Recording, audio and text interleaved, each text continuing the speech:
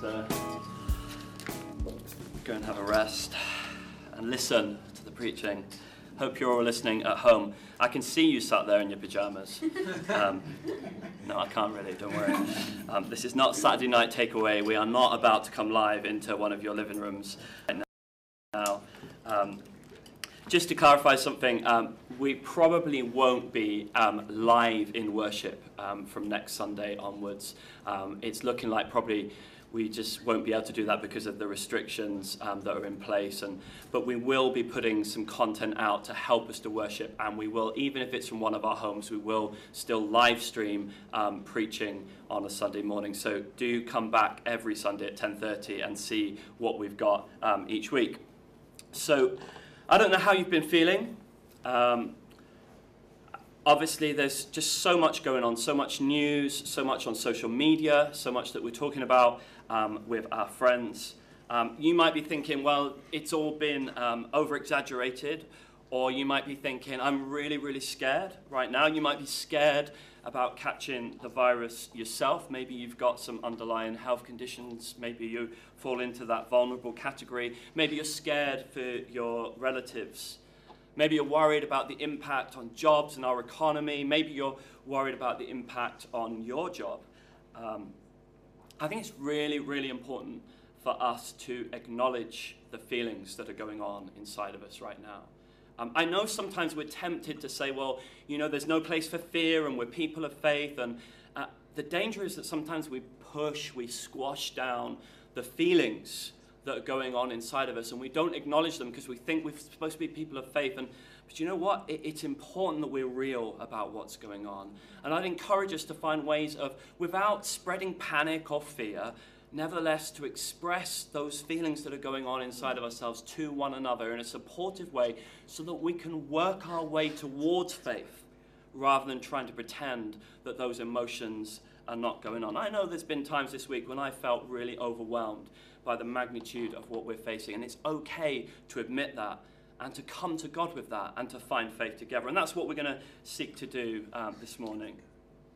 So, Psalm 91, perhaps one of the Bible passages that we're hearing quoted more often at the moment.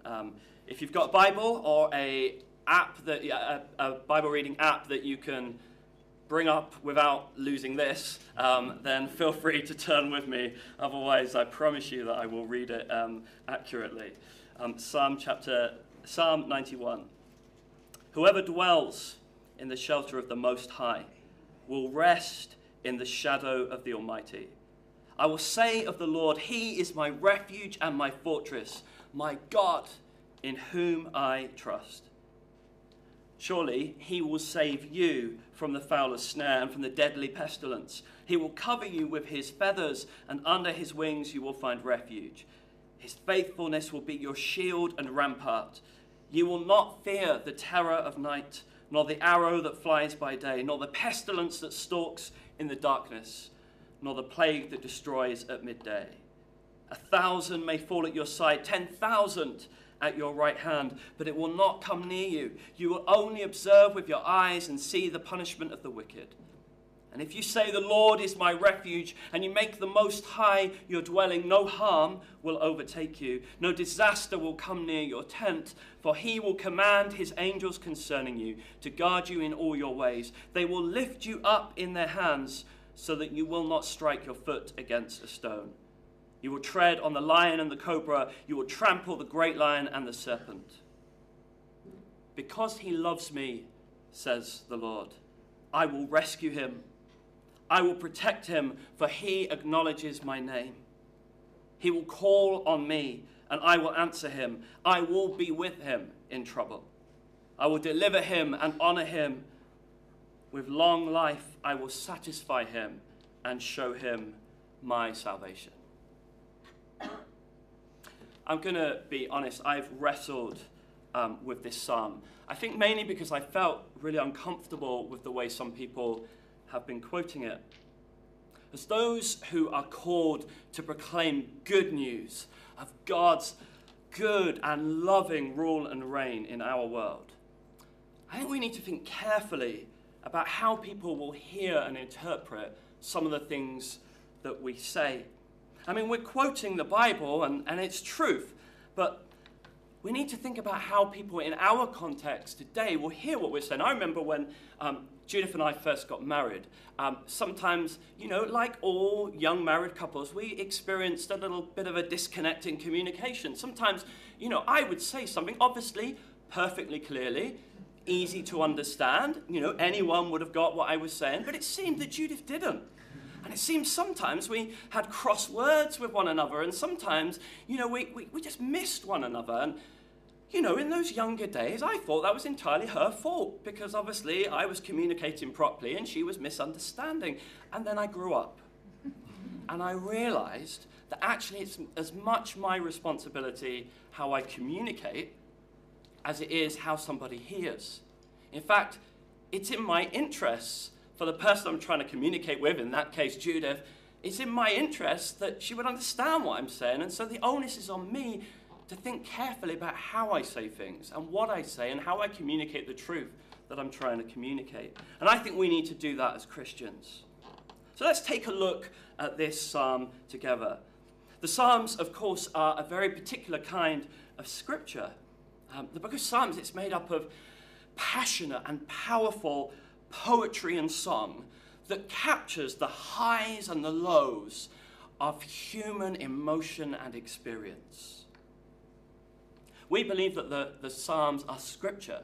They are inspired by God. They are breathed out by God. But we recognize that here, as much as anywhere in Scripture, the Holy Spirit speaks to us through human experience. And divine truth is expressed to us through the filter of human expression.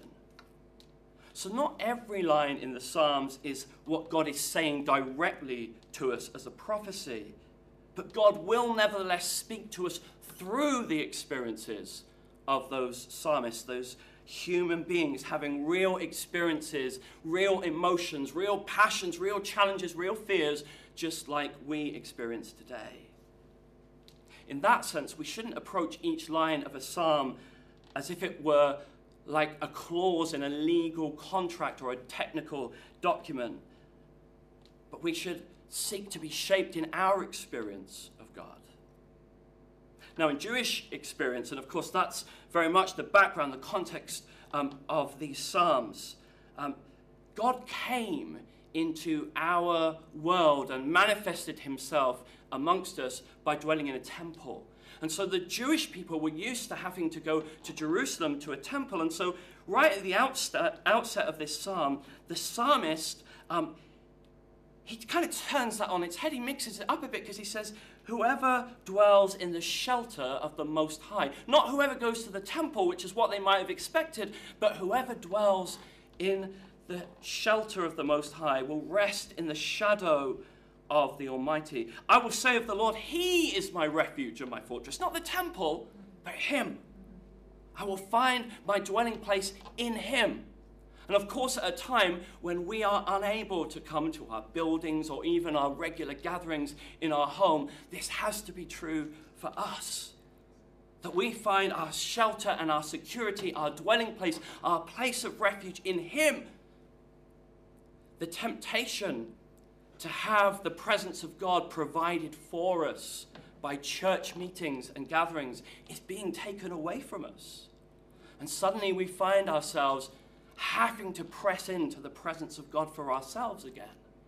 Suddenly we find ourselves now more than ever having to sustain our own relationship with God. And I want to encourage every single one of us across the church to press in to the presence of God, to find our dwelling place not in our organized meetings or gatherings, not relying on a worship leader or a preacher to make it happen for us, but to find ourselves in God, to dwell in him, and to find our shelter there. And this is the psalmist's confession. Those first two verses, the psalmist saying, this is my experience. This is my testimony. This is what I have found to be true.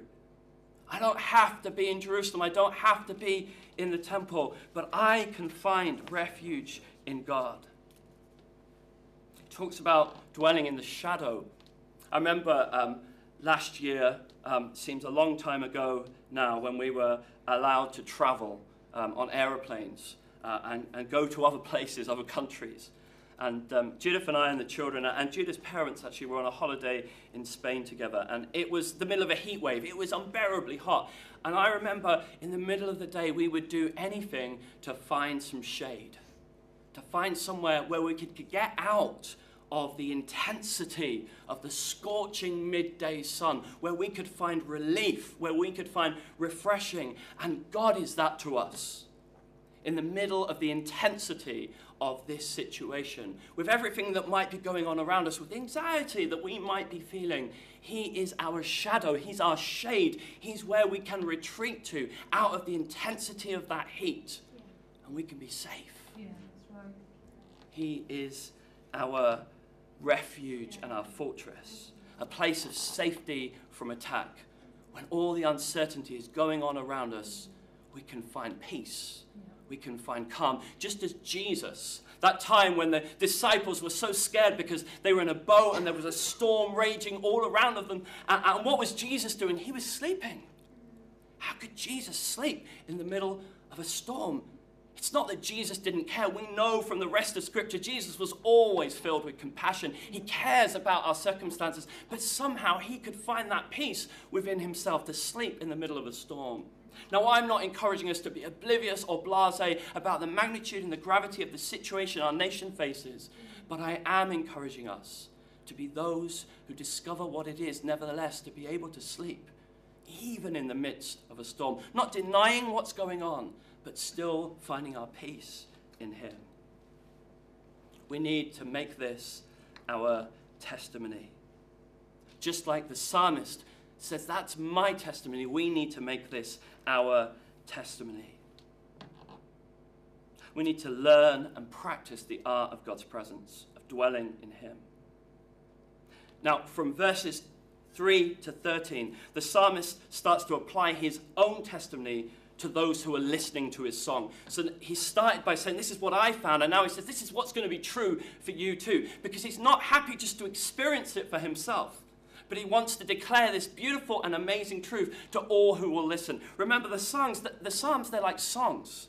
He's like singing this, he's proclaiming this. He wants us all to join in. And this is what he says. Surely he will save you from the fowler's snare and from the deadly pestilence. He will cover you with his feathers, and under his wings you will find refuge. His faithfulness will be your shield and rampart. You will not fear the terror of night, nor the arrow that flies by day, nor the pestilence that stalks in the darkness, nor the plague that destroys at midday. 1,000 may fall at your side, 10,000 at your right hand, but it will not come near you. You will only observe with your eyes and see the punishment of the wicked. And if you say, the Lord is my refuge, and make the Most High your dwelling, no harm will overtake you, no disaster will come near your tent. For he will command his angels concerning you to guard you in all your ways. They will lift you up in their hands so that you will not strike your foot against a stone. You will tread on the lion and the cobra. You will trample the great lion and the serpent. The fowler's snare, the terror of night, the arrow that flies by day, pestilence and plague. These aren't the only problems a person might encounter. This is not an exhaustive technical list.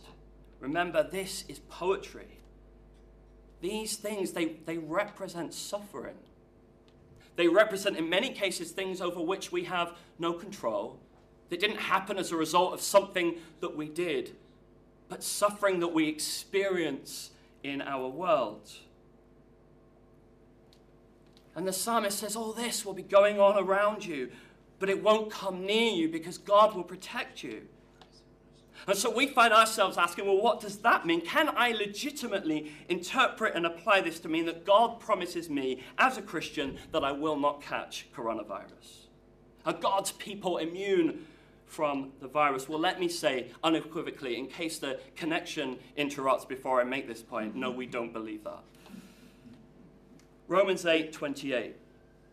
We know that in all things, God works for the good of those who love him, who have been called according to his purpose. That's an amazing verse, isn't it? God works for our good in all things. And yet, you look up Romans 8:28, and it comes right in the middle of a whole passage about suffering. The context of that verse, that God works all things for good, is one of suffering. In fact, the New Testament is full of Christians suffering. It's full of Christians suffering for being Christians, but it's also full of Christians suffering alongside others in the world in which they live. Romans 8:35 to 39, just a little bit later in that same chapter, says this: "Who shall separate us from the love of Christ? Shall trouble or hardship, or persecution or famine or nakedness or danger or sword? As it is written, for your sake we face death all day long. We are considered as sheep to be slaughtered." Paul is acknowledging here in his letter to the Romans, we as Christians are suffering. We're experiencing all of these things. But then he says this, verse 37, "No, in all these things we are more than conquerors." Now, being more than conquerors does not mean that they don't experience it. They're going through all these things, but he says as we go through all these things, we are nevertheless more than conquerors through him who loved us. "For I am convinced that neither death nor life, nor angels nor demons, neither the present nor the future, nor any powers, neither height nor depth, nor anything else in all creation, including the coronavirus, including COVID-19, nothing in all of creation will be able to separate us from the love of God that is in Christ Jesus, our Lord." You see, our world is full of suffering, and Christians are not immune to it. Christians are not immune to coronavirus, and Psalm 91 is not a promise to that effect. We should follow all government advice on social distancing. It's so important that we do that for the protection of the vulnerable in society, that we slow down the spread of this virus, even as, of course, we look to God and we believe him, and we're praying and we're crying out to him with faith that he would intervene. But in the meantime, let's do all that we can to show love and value and honor and respect for the society in which we live, and do all that we can to be part of protecting the vulnerable. I find it really interesting that Jesus, when he was tempted in the wilderness, it was actually Psalm 91 that was one of the scriptures that Satan tried to twist and quote out of context to get Jesus to throw himself off from a height. And he quoted that bit about the angels, they will hold you up and you won't get hurt. And you see, Jesus was never going to allow the scripture to be quoted out of context to elevate him above others, to make it all about him. The point of this psalm is not that we might in some way exalt ourselves above others. Well, we're all right, we're okay, we're protected, and we just sit back and watch as the wicked perish. I'm sure that is not what anyone intends. But it's the way it can come across if we're not careful, in the way some people say things. You see, we live in a broken world, and the reason there is sickness and disease is because of sin. We don't believe that this outbreak is God's judgment, God's direct imposition of a disease on some particular sin or some particular nation or group or anything like that. But we do believe that the reason our world is broken is because of the choices that we as humanity have made from the very beginning. That we know best. That we would do things our way rather than God's way. That we don't need a relationship with God. That we can just get on regardless of him. That we can put him to one side. That we can be our own people. But God made us for relationship with him. God made us to know him. God made us to be loved by him. God made us to love him and to love others even as we're loved by him. God made us to bring his good, perfect rule and reign to the ends of the earth. But we said, no, we'll do it our way. We'll be the masters of our own destiny. We'll put ourselves first. And at that point, sin and death and corruption and brokenness and disease entered into our world, and we've been living with it ever since. And so we see what is going on at the moment as part of that bigger picture of brokenness in our world. And we believe that the answer is Jesus. We believe that the answer is Jesus because we believe that he's the way that we can be restored back into a relationship with God. That we can know him as we were always meant to know him. That he can be our refuge and our shelter. That we can find ourselves in him. That we can be restored in relationship with him. You see, Jesus died on a cross. He was executed. He was beaten. He was despised. He took all of our rejection of God, all of our sin, all of our shame. He took it upon himself. And God is not angry with us anymore if we would only come and accept what Jesus has done for us. If we would only accept the price that he has paid, if we would only follow him, if we would only love him with all that we are and enjoy the kind of relationship that he made us for. So Psalm 91, 7 and 8 are difficult verses for us to read. Because in Psalm 91, 7 and 8, it says, 1,000 may fall at your side, 10,000 at your right hand, but it will not come near you. You will only observe with your eyes and see the punishment of the wicked. And it's really hard for us to talk about the wicked in our context without sounding really judgmental. But we have to remember that all of humanity is sinful. All of humanity has rejected relationship with God, and we were all that way. None of us was born holy. None of us was born in a state of relationship with God. But we can all come back to him. We can all know him. We can all find our peace in him. And this is what the psalmist is saying. He's saying you can have a better future. You can have a better world. You can have a better experience. You can be part of this kingdom, this beautiful rule and reign, this perfect order that God has intended for our world. And we can enter into it and we can start to live in it here and now. You see, there's a future dimension that is still to come. So we still see the brokenness, but the gospel that Christians proclaim is that we can start to enter into it and experience it here and now. And this is something of what the psalmist is trying to get us to experience in the middle of this psalm. He's saying you can start to experience, you can start to know the restoration of all things that God has promised. Through relationship with him, you can start to know what it is to live in that safe place. It's almost like we live there in that perfect place at the same time as we live here in this broken place. So we experience the brokenness and we suffer alongside those who suffer and we feel their pain. And yet somehow we've tasted of something that is to come. We've found a hope. We've found a future. And rather than causing us to judge those around us, these verses actually drive us into mission. Because when we think of those who are perishing, when we think of those who are still outside of relationship with God, we long for them to experience this same peace, this same comfort, this same shelter. Just as the psalmist says, this is my testimony, this is what I've experienced, and this is what you can know too.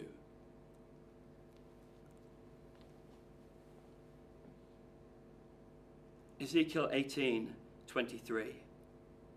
Do I take any pleasure in the death of the wicked, declares the sovereign Lord? Rather, am I not pleased when they turn from their ways and live? Whatever words we find to express this in our modern culture and context, we need to help our friends, neighbors, colleagues, family members, whoever it is, we need to help them to know that God loves them and longs for them to come back to relationship with himself.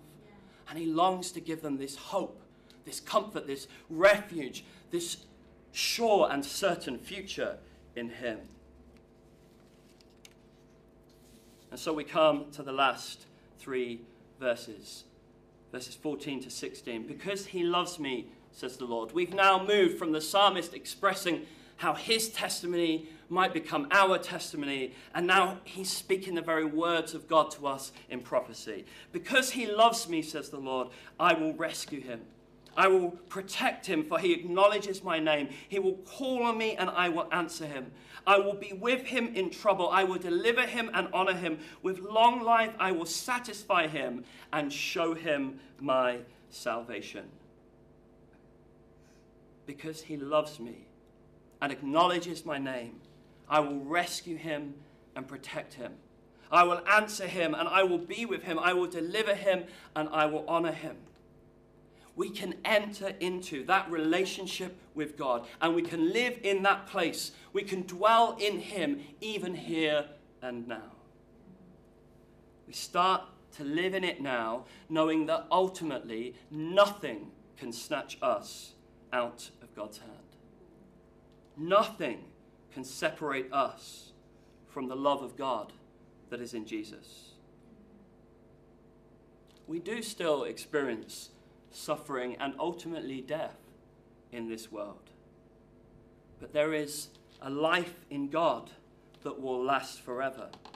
You know, that end of that promise when it says, with long life I will satisfy him, I don't think that's particularly promising that we're all going to live to 120, because clearly that isn't our experience. Not all Christians live to past 100.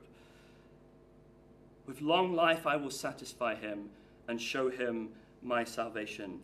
Do you know, I find it interesting that long life, it's actually length of days in the original language. And we find it as well in Psalm 23 and verse 6, where it says, I will dwell in the house of the Lord forever. This is talking about an eternal life. Yeah. Eternal life that speaks of both quality of life in relationship with God and quantity of life that never ends, that goes on forever. For whether we live or whether we die, whether we go through suffering, whether we are able to help others and we escape and the virus never touches us, whether we find ourselves in self-isolation, whatever our circumstances, however God would work in us and through us, we can know that we are safe in his hands. Yes. We can know that he has us and nothing can snatch us out of his hand. We know that we have length of days, eternal life, that we will dwell in the house of the Lord forever.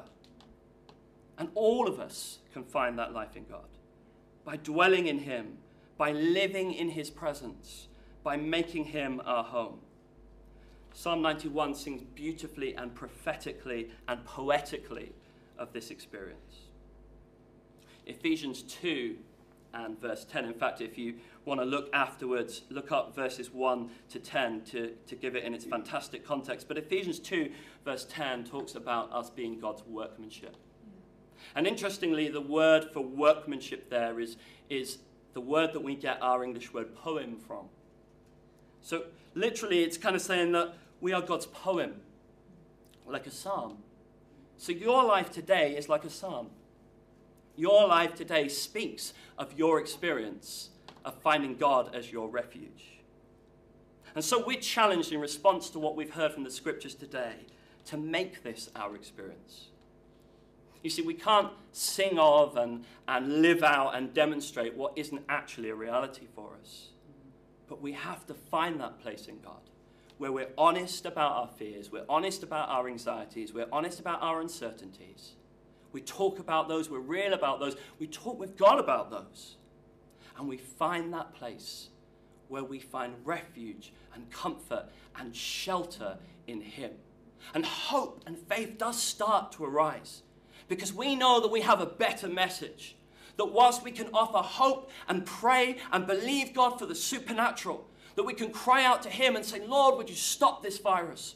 Lord, would you help the medics to develop a vaccine faster than they ever could have done without you? Lord, would you heal the sick? Would you heal my sick neighbor? Would you heal my sick family member? And we can see the future breaking into our world. We believe in the supernatural. But our hope goes beyond that, not just for the here and now, but our hope keeps us rooted and anchored in him, our dwelling place, our refuge, our shelter. That at the end of the day, all shall be well, because nothing can snatch me out of his hand. And I can live that hope. My life can sing that hope in the midst of my community, in my neighborhood, in my street, in the interactions I have. Perhaps we've set up a neighborhood group for our street. Perhaps we're texting people that we've come to know better in these circumstances. Perhaps it's with your family members. But your life, through being you, through being real, through being rooted in him, can sing of the hope that we have in God. And that hope is needed in this nation and this world at this time more than ever before. Right. So I'm praying that we will make this experience our experience, and that we will allow this experience to be a poetic, beautiful, prophetic song that touches all those around us. In Jesus' name, Holy Spirit, come upon us and help us. Draw us deeper into you. Draw us deeper, deeper, deeper into relationship with you. Help us to press in and find you. Help us to read the scriptures like never before. Help us, Lord God, to devote ourselves to prayer. Lord God, to hearing you, to hearing what you're saying through your word, to hearing what you're saying through one another as we connect online and through WhatsApp groups and whatever else, Lord God. Help us to go deeper into you. And Lord God, help us to truly live this experience where you are our shelter, the shelter of the Most High, that we would rest in your shadow, the shadow of the Almighty, that we would say of you, Lord God, you are our refuge and our fortress, our God in whom we trust. May God bless you all and keep you safe in Jesus' name.